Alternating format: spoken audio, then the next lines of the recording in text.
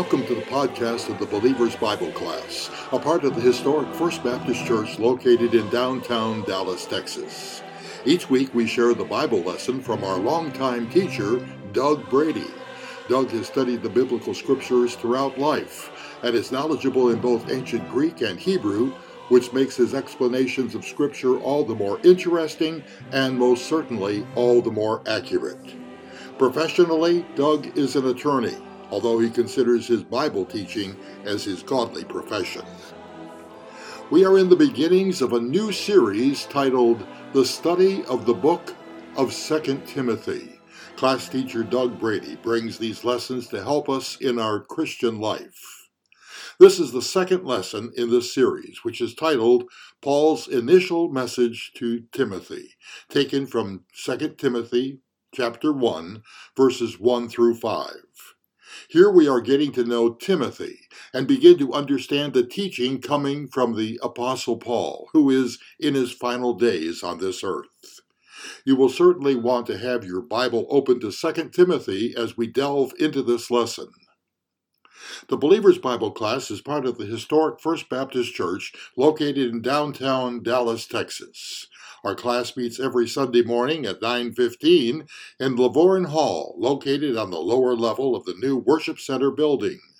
We have many visitors to our class each week, and we welcome meeting you when you are in the area.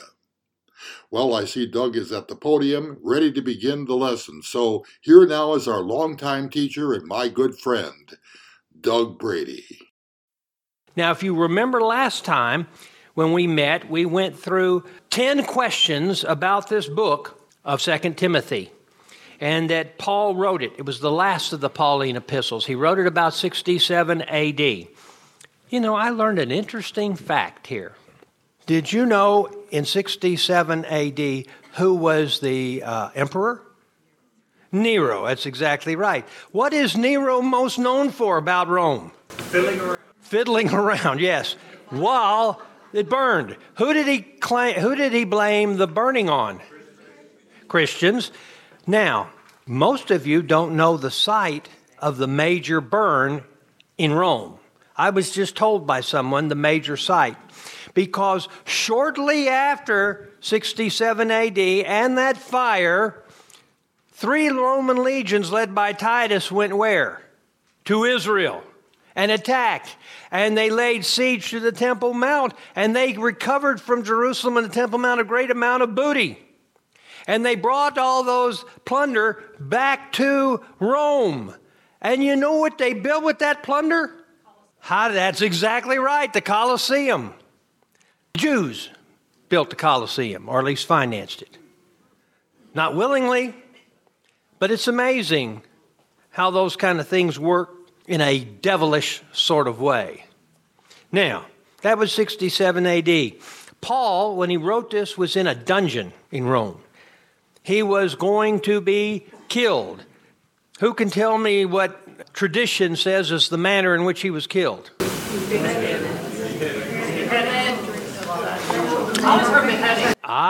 There are several. Some traditions or some scholars think it's beheading. Others think he was forced to drink molten lead. I tend to think the second one because that's more Roman. Just beheading, too quick. You know, they loved to burn people at the stake and they loved to crucify people. Those methods of death are not quick. They didn't crucify Paul because of the fiasco, that public relations fiasco after they crucified Peter upside down. So, I want you to think about that. He was there. Now, what is most important, I think, is for us to remember the primary message of this book, because Timothy, put it bluntly, is thinking about chickening out. Now, that was the word I used when I was growing up, chickened out. Timothy was thinking about going south. What was this message in this last? Quit spinning it. Okay. Seek the steadfast endurance of genuine faith. Finish strong. Do not quit under any circumstances. And we're going to be talking about that all the time. But to start with, I want us to look at this passage, and we will start in 2 Timothy chapter 1, verse 1. Seems like a very good place to start. But before we read God's Word, let's pray. Father, I pray that you will speak to us today, and you will have your Holy Spirit move in our hearts. And I pray, Father, that we will be filled with the Spirit, and the Spirit will teach us today and teach me, and that we will realize the importance of the things being said, which seem to just be introductory matters that aren't that really important. And yet, Father, help us to understand what is being communicated here. I pray these things in Jesus' name, amen. 2 Timothy chapter 1, verse 1. Paul, an apostle of Christ Jesus, by the will of God, according to the promise of life in Christ Jesus. That's his salutation, and that's the things he said. We've talked about being an apostle and how you do that. You notice, I did a little research this week. Paulus, which was his Roman name, was a very common name to use and favored name in the Sicilian area. Does anybody know what the name Timothy means? To honor and God. Honor and God. How do you think he got that name? Lois and Eunice, I'm certain, gave him that name. Well, we'll talk about them in just a second. This word apostle that Paul is claiming literally means one who is sent off on a commission to do something as one's personal representative with credentials furnished. That is, they were given the authority, the credentials, and they would go off and they would perform, hopefully, this representative task they've been assigned. They've been commissioned. What were Paul's representative or appropriate credentials of authority? What was his authorities? What was his credentials that he could show? How long have you been lame? Stand up right now. And the guy would start dancing. He would heal sick. He would cast demons out of people. He would write scripture. He would make prophecies. He would do all of these things that the gift of apostleship comes with. That's why there are no more gifts of apostleship. But Paul had that gift, and he exercised it to show his credentials. I mean, you think about this. If in 67 A.D., you were to come up to someone and you were to say, well, did you know that God so loved the world that that he gave his only begotten Son, that whoever believes in him would not perish but have everlasting life? Well, how do you know that? Well, I've heard. What's your authority to be able to tell me that? You didn't have any. John hadn't been written yet, the Gospel of John. See? But the apostles could speak with authority because they could prove it by God working miraculous events through them. And so those were their credentials.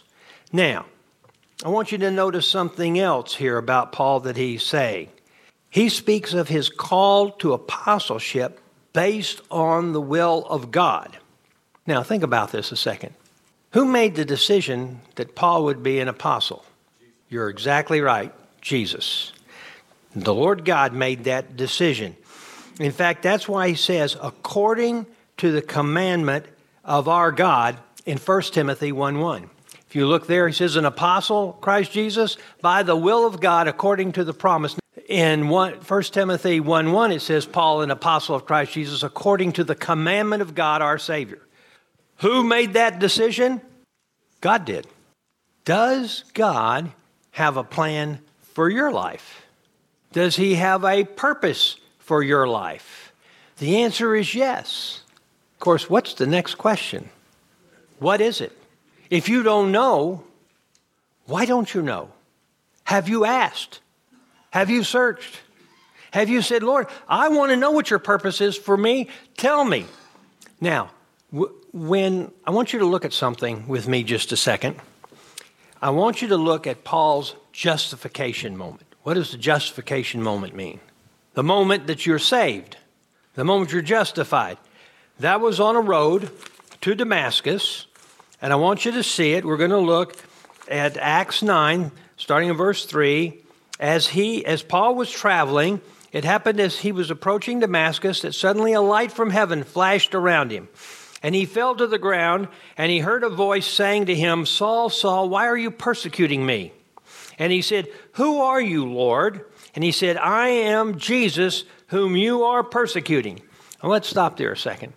There are people who have said to me, who I have shared the gospel with, he said, well, if I had an experience like Paul had, I would receive Jesus as my Savior. But I haven't had anything like that. What do you say to somebody like that? Oh, you want that kind of experience? There's some things that come with it afterwards. Being stoned, being beaten, being martyred. Are those things you want? Or would you like to just do it the easy way? In Muslim countries, that's what you can expect.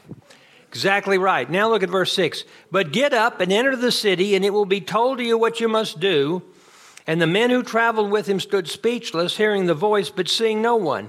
And Saul got up from the ground, and though his eyes were open, he could see nothing. And they led him by the hand, and they brought him to Damascus. Did you notice in there a calling as apostle? And the answer is no. It's not in there. Why? Because it didn't happen then. He had to win him. He had to be saved first, justified. Once he's that point, where did he go to learn about what he had just done? To Mount Horeb. I believe then was the decision made to call him as apostle at the end of the 3-year study he did with Jesus at Mount Horeb. Now, some people have said to me when I've said, how could he survive for 3 years in Mount Horeb in the middle of that desert? Well, how did the 2.5 million Israelites survive for a year at Mount Horeb in the middle of that desert? When you're with God, he takes care of all that. Now, so that's the first thing I want you to see. He received that command there in Mount Horeb, and he was called. Now, let's go back and look at 2 Timothy 1:1 again. There is by the will of God, according to the promise of life. What in the world does that mean? He's an apostle of Christ Jesus by the will of God, according to the promise of life. Let me tell you, that phrase is so pregnant with meaning that we need to stop here and we need to look. Chris, have you ever heard the phrase, God loves you and he has a wonderful plan for your life? In fact, have you ever uttered that phrase before? Yes. Is it true that God loves us and he has a wonderful plan for our life? Is it also true that Satan hates you and has a horrible plan for your life? He does. First part of his plan, to do whatever is necessary to stop you from becoming a believer. Some of us in this room, he was successful longer than others. But that's the first part. If he fails there, he's going to do everything he can to ruin your life. However, is there someone who has built a hedge around you? But we need to understand God's plan versus Satan's plan. John talked about it in John 10:10. So let's look at John 10:10 just a second here. The thief comes only to steal, to kill, and destroy. Now, this is Jesus speaking. I came that they might have life and have it abundantly. I came that they might have life and might have it abundantly. What is God's plan for us? That's number one, you have life, that's salvation, and that you have it abundantly. Now, if Chris and I, either one of us were sharing the 4 spiritual laws, we would say, why is it? Do you see people around you? Is everybody experiencing abundant life? Well, no. Why not? And then we tell them it's because of law 2 that you are separated from God from your sin. And we explain sin. Now, the thing that I want you to see here is he wants abundant life for everybody. That doesn't mean when you die. That means right now. He wants that for you. Who doesn't want that from you? Now, understand also that verse talks about Satan's plan for your life. He wants to come and he wants to steal, kill, and destroy. Shouldn't destroy be before kill? No, it should not. First of all, let's talk about stealing. Do you remember the parable of the 4 soils that Jesus told? And how some seed would be there and birds would come and steal it away before it could have a chance to germinate.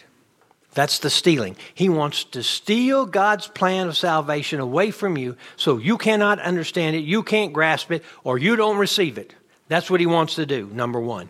If not, he wants to kill you. Well, wait, now that's just a quick jump. Number one, from not hearing, he wants to kill you, because if he kills you, will you be able to ever receive the plan of salvation? No. He wants to kill you. Well, if he's killed me, what has he got left to destroy? Your legacy and what you're going to be able to have passed on to future generations. To use this as an example in my life, what he would have wished when my mother was sitting at that table explaining to that neighborhood child the plan of salvation, he would have wanted me to get up. I said, I'm going to go outside. She wouldn't have said anything. Probably say, that's better, because now I can just share with this guy alone. She had no idea that I was going to listen and receive Christ at that moment. The next thing he would want to do, he would want to kill me and anything that I had that had to do with spirituality. And finally, destroy any legacy I could have.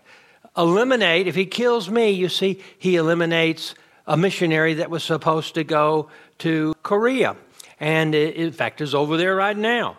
He would eliminate a potential missionary to Japan. He would eliminate these two beautiful little girls that are being raised before they go. He would have eliminated the chance that I would have had to join in Julie's family. The chance that I would have had to try and have an effect on Julie's nieces and nephews. All of that he wants to destroy. That's his plan. The question is, there are two persons seeking to stand in opposition to that, hopefully. The first one of those persons is the Holy Spirit. He is the restrainer. The second one is you. What choices will you make? Timothy is considering making the wrong choice and allowing Satan to kill his ministry and destroy his legacy. What decision will he make? Now, that's just verse 1. Let's go on. I'm going to bypass 1 Timothy chapter 6, verses 18 and 19 for now. You can look at it in your notes. It talks about what life is planned for you as a believer. Now, 2 Timothy 1:2.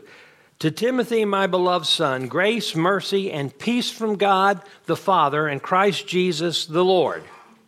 Now, notice how Paul can say my beloved son, because he was the one who won him to the Lord. He's talking about this relationship. If you look in Acts chapter 16, verse 1, it says, Paul came also to Derbe and to Lystra, and as a disciple was there, named Timothy, the son of a Jewish woman who was a believer, but his father was a Greek.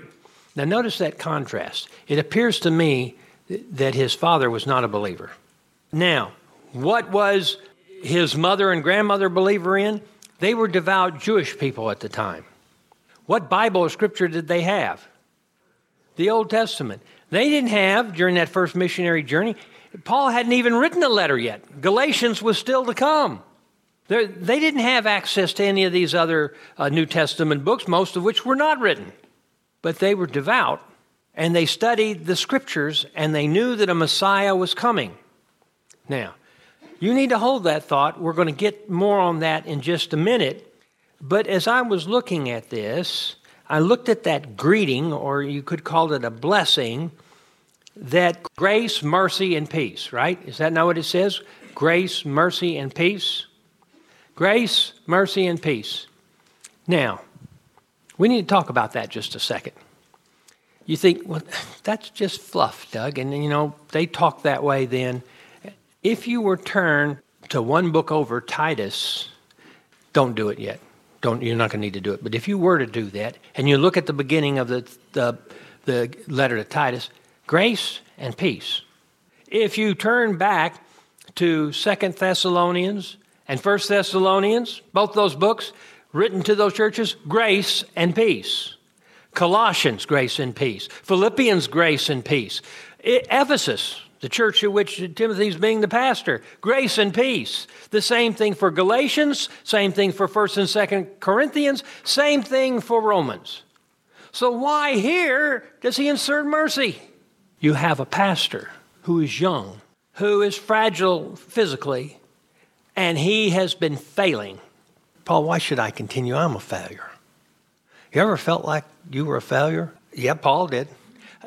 I don't want to tell you when I felt like I was a failure. We'd be here too long. But the fact is, Satan does that. Discouragement is his most well-used weapon. He's saying, God has provided you, Timothy, with not just his grace, which he's going to talk about extensively in this book, but his mercy. That is his forgiveness of you. He is not going to hold you accountable. Instead, he is going to redeem you and rebuild you and resharpen you, just like he did with Elijah. And I'm going to provide you peace, so you won't be worried about it anymore. You won't be concerned about what has happened in the past anymore. This is my plan for you. Let's talk about these three things very, very quickly if we can. First is grace.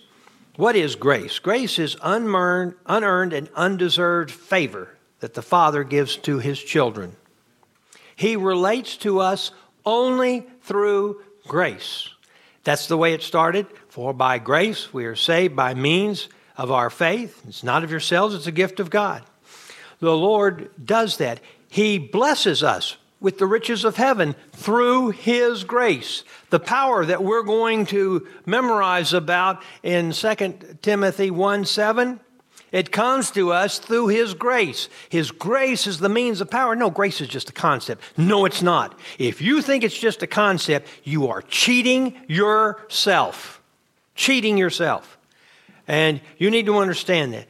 Look, for example, at 1 Timothy 1:13 and 14. Yet I have shown mercy because I acted ignorantly in unbelief, Paul says. And the grace of our Lord was more abundant with the faith and love which are found in Christ Jesus. This grace is what's bringing him back, he said, when he was being shown mercy. Look even a more specific time when Paul is talking about it. And he said to me, that is, the Lord God, said to Paul, my grace is sufficient for you, for power is perfected in weakness. Now you need to understand the import of what he is saying there. He's saying, grace is what brings you my power, but it comes to those who are weak. Why? Why not give it to the strong? Because the world is much more astounded when someone who is weak is all of a sudden becomes strong. How is that possible? That's what I want. Most gladly, therefore, Paul says, I would rather boast in my weaknesses so that the power of Christ may dwell in me. Now, a verse we're going to get to when we get to the start of the second chapter of 2 Timothy 2:1. It says, therefore, my son, be strong in the grace that is in Christ Jesus. Where does the strength come from? Christ Jesus, the strength. That's what he wants.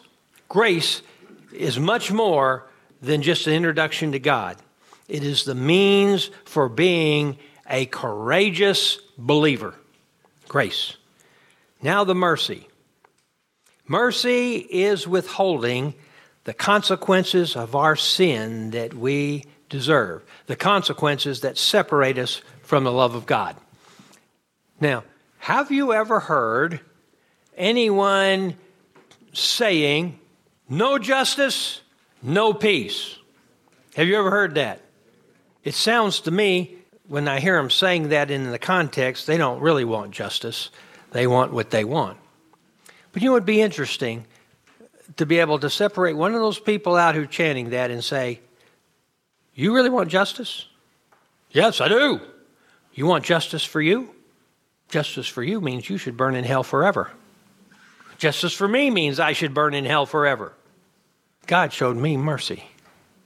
And that's what you want too, isn't it? And so let's see what justice really shows for this event. But be that as it may, God is long-suffering. That's what his justice is about. He delays consequences to us, giving us time to turn back to him. Look at the statement he made in 2 Peter 3:9. The Lord is not slow about his promise, as some count slowness, but is patient towards you, not wishing for any to perish, but for all to come to repentance. You say, why is God delaying coming back for us so soon, so long? It is time. We want you to come back. Well, yeah, I would say I do. Please, come back today.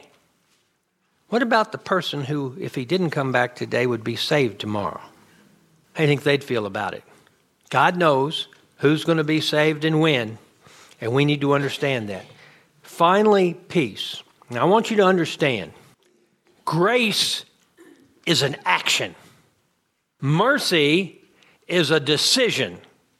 Peace, on the other hand, is a state of mind and heart, which he promises to us. A state of mind and heart. You see, which we experience when we are confident or convinced of God's grace and mercy.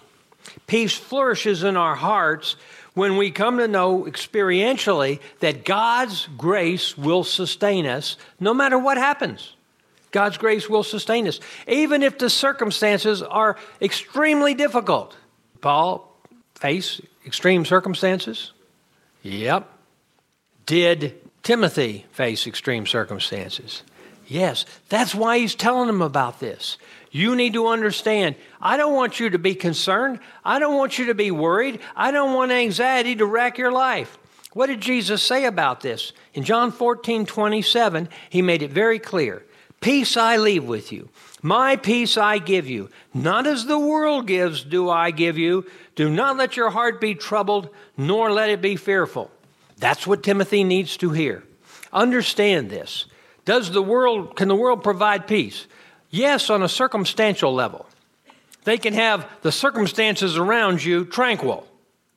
Can the world provide you peace where you need it in your heart? No. Only God can do that. That's the promise here that he's telling him about. In fact, one of my favorite verses on peace you'll find in Philippians 4:7. And the peace of God, which surpasses all comprehension, will guard your hearts and minds in Christ Jesus. Focus for a second on that which surpasses all comprehension. What is that saying? You can't understand it. You don't understand how it works. But you will experience how it works if you give God the chance. That's what he's trying to say to us. Experience my peace. Then you will know my reality. But to do that, grace and mercy comes first. We have to understand those and experience them first. Then we can experience God's peace. And that's why he puts it in that order. Now, let's go back. Is Timothy in need of mercy along with grace and peace? Yes, he is experiencing failure, defeat, and loneliness. Now, I want you to think about it a second. I imagine there's not anybody in this room who would hold up their hand saying, I've never experienced failure before. I want you to think about that a second. Is there anyone in here who hasn't experienced defeat? You know, even good lawyers, they don't win every case, do they? No, they don't. Most of the time for me, that's because the judges are kind of dumb. But no, but the fact is, when you really experience a failure that's gut-wrenching, you know, lawyers and Dewey's experienced this sometimes, I imagine. All of us seem to have. Sometimes you have a case where the business is on the line. The business they spent 20 years building is going to be destroyed if they lose. And if you lose for them, you're responsible for that business being lost in a way. You think it is a personal failure. And you hate it.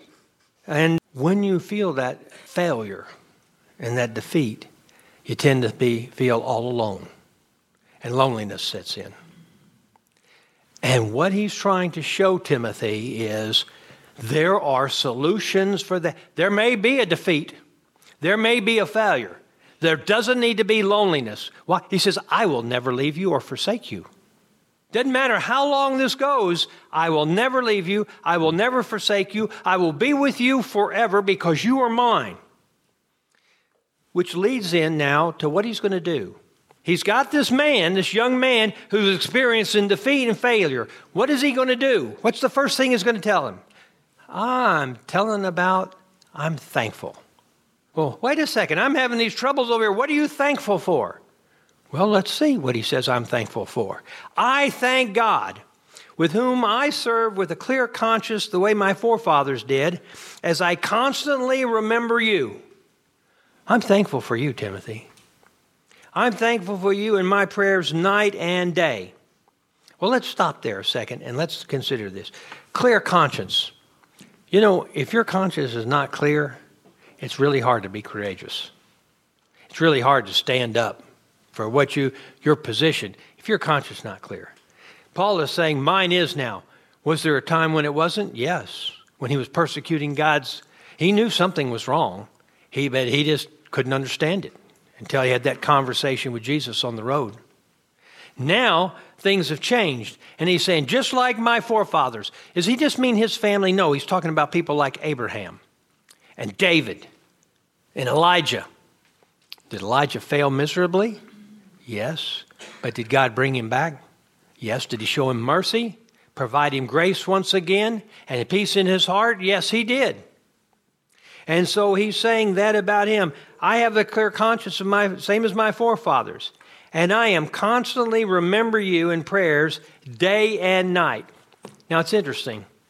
In the ancient Near East, they had a figure of speech called a merism. A merism.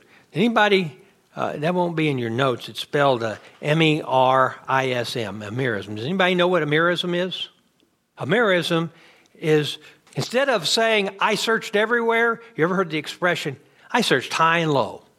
That didn't mean you only searched high and you only searched in the low place. You searched everything in between. That's what a merism is. Here, Paul is using this merism to say, I pray for you, I remember you in my prayers night and day. So does that mean he only prays in the night and he only prays in the first of the day? No, he all the time in between he's praying for Timothy. Now I want you to think about that just a second. What if Paul were to be able to come and pay a personal visit to you? And he was to say to you, Frank, I want you to know, I'm up there in heaven, but I am praying specifically for you night and day. Would that not be awesome? Can you think of anybody other than the Holy Spirit who you would want praying for you? Now, why do you say that, Doug, like that? Have you ever really studied Paul's prayers? Let me tell you, this is not in your notes, but you might want to write down Ephesians 1, 15 through 19. That's one of his prayers that he prayed for that church and for you. My favorite one is in Ephesians 3, 14 through 21. You might want to write that down. Those are prayers that Paul has made for the church at Ephesus, those people there, and for us, the readers of that letter. I think Jesus is, for me, he's up there defending me from Satan's attack because I've given Satan so much material to go to the Father with. But yes? When I moved to Dallas, I was at this friend's house, and my name was on the blackboard in her office. And I said, is that me, Kathy M? And she goes, yeah. And I said, why is my name up there? She goes, I've been praying for you for over 10 years, Kathy. That's pretty cool. So I'm constantly remembering you in my prayers day and night, and longing to see you, even as I recall your tears, so that I may be filled with joy. What is that about? Who was crying? Who in that passage was crying? What does it say? I remember you in my prayers, as I recall your tears. Timothy. Well, what was the event? What was Timothy doing? He was accompanying Paul everywhere he went. Paul had a cadre of companions. He and Luke, Titus, and others. And then what did they come and do to Paul? Arrested him. Took him off to Rome. You know, if we fast forward 5 years in our nation, and the Lord hasn't come back, you could see those doors bust open and come in, and they're arresting me because I'm teaching things that are illegal now to teach. Things I'm teaching now, I think will become illegal pretty soon in our nation. Hopefully, you wouldn't say, man, good riddance to bad rubbish. Get rid of that guy. That I know at least one person in here who would cry for me, and that was Julie. But you think about that. That's what's happened. to Paul. Timothy saw it. He saw him put him in chains and dragging him away. And he says, your tears gave me joy. And I recall that. And that's one of the reasons I thank God for that, for you. So, what is the next thing he's saying in this verse? For I am mindful of the sincere faith within you, which first dwelt in your grandmother Lois and your mother Eunice, and I am sure that it is in you as well. Now, did his mother and his grandmother lead him to the Lord? No, Paul did. What did they have to do with it, though? They laid the foundation. They gave him the scriptures. He learned it. He trained it. He saw it in their lives. Now, in our society today, this isn't always possible. And, things like this happen. Sometimes a mother has to raise a child on her own, and she has to work to support that family. Sometimes the father has to raise a child on his own, or children on his own, and he has to work to support that family. Sometimes there's choices made that the family wants a double income. But I know women who have made the choice that the most important thing I can do for God and for my husband is to build godliness into my children. And they make that choice, and they stay dedicated to it, and that's exactly the example of Eunice and Lois here, working together as a team, grandmother and mother. And in doing that, they built this wonderful man, Timothy.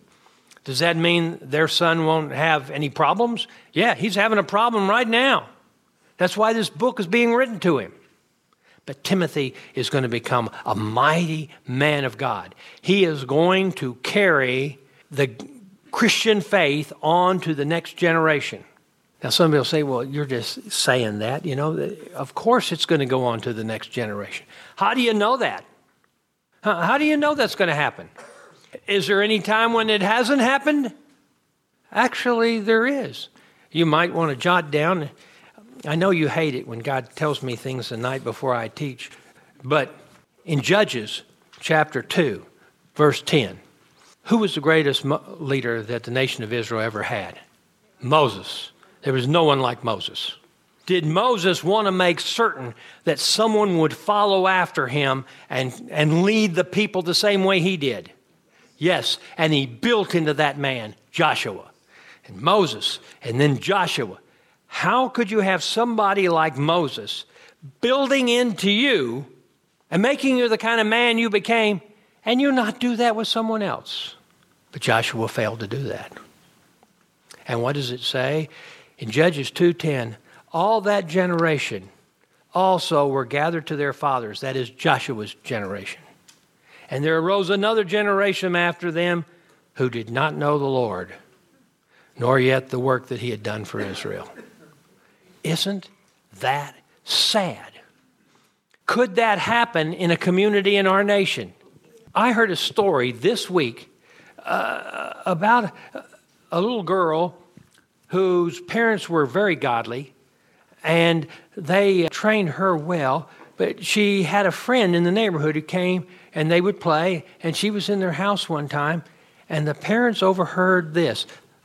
Their daughter started talking about God, and the first thing that other little girl said is, "What is God?" Can you imagine that? What is God? She'd never heard of God. That's happening in our country. Now, remember, this is a question asked you by a lawyer. I don't normally warn people I'm deposing, but has our nation thrown religion out of our schools? Answer is no. We have the religion of humanism now. See, that's not a religion. Oh, the Humanist Society has a 501c3 designation, religious designation, tax-free. It is. It is the religion. It's the love of self, the praise of human beings being the highest order of anything, and it is rampant in our schools. They don't teach Christianity. They teach humanism. And that's where our nation is sadly going and why we need to be praying. So, as we look at this passage, Paul believes that Timothy has a glaring weakness, and it's a deficiency of moral courage. And he wants to deal with that. And that's what this book is going to be about. He's going to say, I saw this sincere faith in you, but it's the start of a faithful endurance. And so we need to look at these things, and we need to come to understand these things as we see what is going on here. Now, as we finish today, because I'm afraid I'm running out of time, Paul was convinced that Timothy's genuine faith would see him through, in spite of all the attacks he was facing. A few final thoughts I want to give you. I want you to remember, Paul had worked very closely together with Timothy. They'd traveled together. Paul won Timothy to the Lord in his first missionary journey. Timothy had become a ministry partner of Paul's on both his second and his third missionary journeys. Paul believes in Timothy. You're going to see he received a very special gift. Paul believes in Timothy. Is it good to have someone who believes in you? How are you going to know that there is someone who believes in you? They got to tell you. If they don't tell you, you won't know. Isn't that true? If you believe in somebody, shouldn't you be telling them and encouraging them? And someone just came up to me today and he said, Doug, I want you to know, and it was implied that what you're doing is important. Therefore, I am praying for you all the time. I don't know if he knew that this was going to be in this lesson or not, but God directed him to come up and tell me that. And it is important to know that someone, you see, that's one of the things that I wanted to know before I asked Julie to marry me. Number one, would she stand with me no matter what? And I came to learn that she would. And I said, that's the kind of woman I want to be married to. And also, that's the kind of woman I want to know that I stand by her no matter what. And that's the way it should be. And so, I want you to see that. I also want you to see, though, something that's important, I think, and that's how Paul designed this man. You say, well, Paul didn't. Yes, Paul had a plan. And for teaching people like Timothy, like Titus, like Philemon and Onesimus. First and foremost in that plan is to attract and equip people. He's about attracting and equipping people. Paul would gather listeners together, and then he would teach them. And when Paul entered a town, he would begin a new teaching ministry. And he was always about equipping as many people as possible. That was his first step. His second step was to find and mentor leaders. Find and mentor emerging leaders. So, that's number two for Paul. Paul believed in the concept of follow-up. He wouldn't just share the Lord with somebody and move on. He would follow up. He would plan his subsequent missionary journeys in such a way that he could visit the churches that he had planted and the church leaders that he had established there. In fact, if you look in as an example of that in Acts 15:36, where he said, and after some days, Paul said to Barnabas, let us return and visit the brethren in every city in which we proclaim the word of the Lord and see how they are. That was his plan. And I want you to see how that was working. Now, what's number three? Create new organizations. I want you to think about this a second. When Paul was having his missionary journey, how long had there been churches? Did he say to them, well, you've now received Christ. You need to join the first church of Jerusalem? No. He said, let's build a church right here in Ephesus. Or let's build a church right here in Philippi or Colossae or in Galatia. That's what he was about doing. And he did that. He set up and created these new organizations so that they could thrive right there where people lived. He didn't want to hoard the leaders he developed. He trained leadership to extend his own influence. He would plant churches and then put one of his trainees in charge, like he did with Timothy at Ephesus or Titus in Cyprus or Crete, And he would do these things in charge of this new church. And he made sure that he always had a leader for every church in need. That was what Paul was about in his program. And then he would engage in ongoing development of these leaders. He believed in the concept of follow-up. And he would plan his journeys to do that.